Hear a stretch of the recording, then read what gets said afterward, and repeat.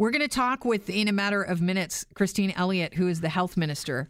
There was a big announcement made today at Sunnybrook Health Sciences Center, and we'll get to the bottom of that. Plus, there's also on Wednesday, the government plans to reveal as part of their fall economic statement that the OHIP overhaul would see proactive disclosure of physician billing and tougher audits. Now, I don't have a problem with tougher audits, and I think, we should be transparent about how much the doctors are making. But I think we need to be transparent in a way that is truly transparent. And I don't think that publishing doctors' billing numbers equates with transparency. We're going to talk to the minister about that because, quite frankly, you're not getting the whole picture. And if I'm not getting the whole picture, it's not completely transparent. It's like, when you're looking in a magazine, when they used to do this in the kiddie magazines like Owl or Chickadee or whatever magazine you used to get as a kid, and they have that extreme close-up of an object, and they're like, what is this?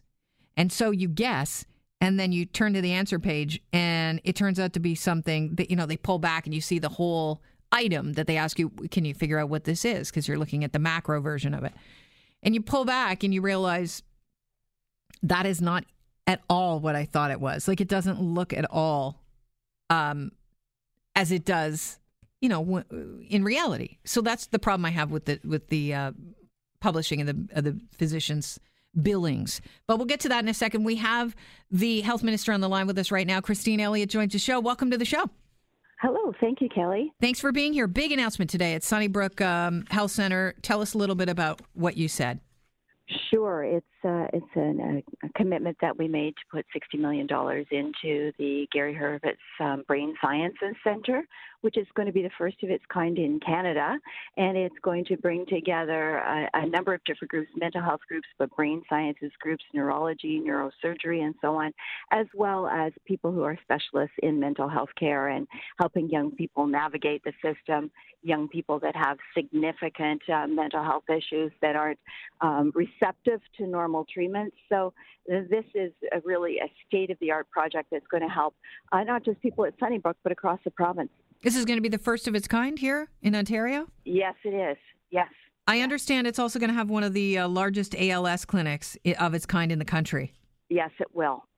Yes, it will. And it's the kind of place because they're doing such great research and innovations at Sunnybrook as well as at other hospitals across Ontario. But it just keeps growing. They're finding that as they are able to do certain things, they can move on to other areas. So some of the focused ultrasound work that they're doing now was started to help people that had chronic movement and shaking problems, but now they're finding that it can be used for ALS and for some other treatments. So it's just expanding hugely, and this, I think, is going to attract international attention as well as national attention. So it's great stuff. It really just shows how the hospitals, government, and private donors can come together because there was a $60 million private donation, too, amongst a number of donors. So there's huge public interest in this and great enthusiasm. I understand this will have the largest traumatic brain injury clinic of its kind in Ontario.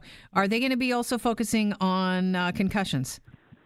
They will in due course as well. They can focus on anything really to do with the brain and with mental health. So it's quite remarkable. And of course, because Sunnybrook has a large trauma center already located at the hospital, I think having the brain center located there as well is going to be of great benefit to patients. They'll be dealing with patients that are in care in the hospital and also outpatients. Is that correct? They will, yes, both inpatient as well as outpatient. Do you have any idea of what kind of dent this will make, if at all, any, in the hallway, do you know the goal to end hallway medicine? Well, certainly they're going to offer 12 more mental health beds, so it'll be 48 in total. So they're expanding the mental health beds, but they'll also, through their outpatient services, be able to help more people receive the services they need, both young people and adults, and so that they hopefully won't need to go into the hospital emergency department to receive treatment. They will be able to receive the treatment through the clinic, and that will certainly help to eliminate hallway healthcare. Give us a timeline on this project, when we expect to see things up and running. It's expected to be open in December 2022. All right. So a couple of years away. I want to talk about something else that you're going to be announcing on Wednesday. You'll be unveiling as part of the fall economic statement, the OHIP overhaul, and it'll see proactive disclosure of physicians' billings and tougher audits. What's the goal of this?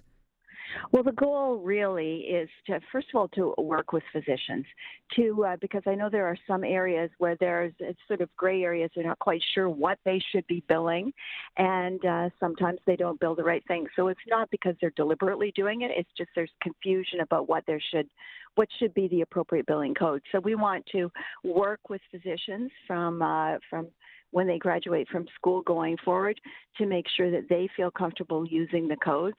But then, of course, if there are situations where the codes continue to be used inappropriately, then it's important for the government to be able to take action, which we haven't been able to do up until now, to make sure that public funds are going to be used appropriately. So that's why we're bringing it forward, because we are safeguarding those dollars and making sure that everything possible can go into the frontline care. I think everybody wants the dollars safeguarded. The province spends $16 billion annually on OHIP. Let's talk about those doctors that have abused OHIP and they've committed fraud. Right now, the doctors can continue to bill OHIP even after being found guilty of OHIP fraud. How are you going to change that? Yes. Well, that's why we want to start, first of all, with the education to give the doctors the information they need. And really, when students graduate from medical school, they are not really given much, if any, training on the appropriate use of the codes, and they're given the code and they can just move forward. So we want. But the doctors aren't plugging the code in. Surely they've got office managers to do that.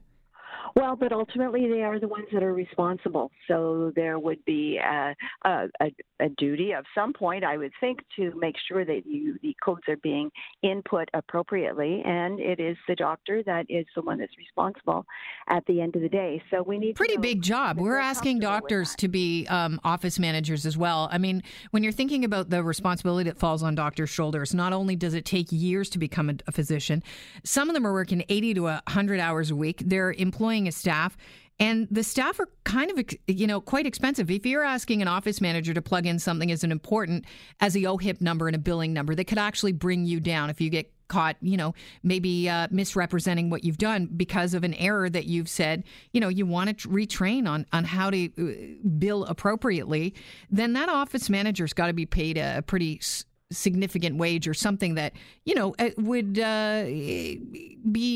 equate with what they are responsible for. So they're doing that.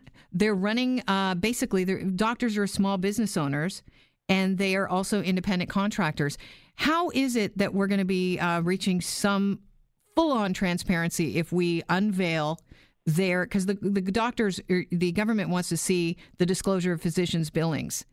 If we just disclose the billings, isn't that not really the full picture of how much doctors are actually taking home?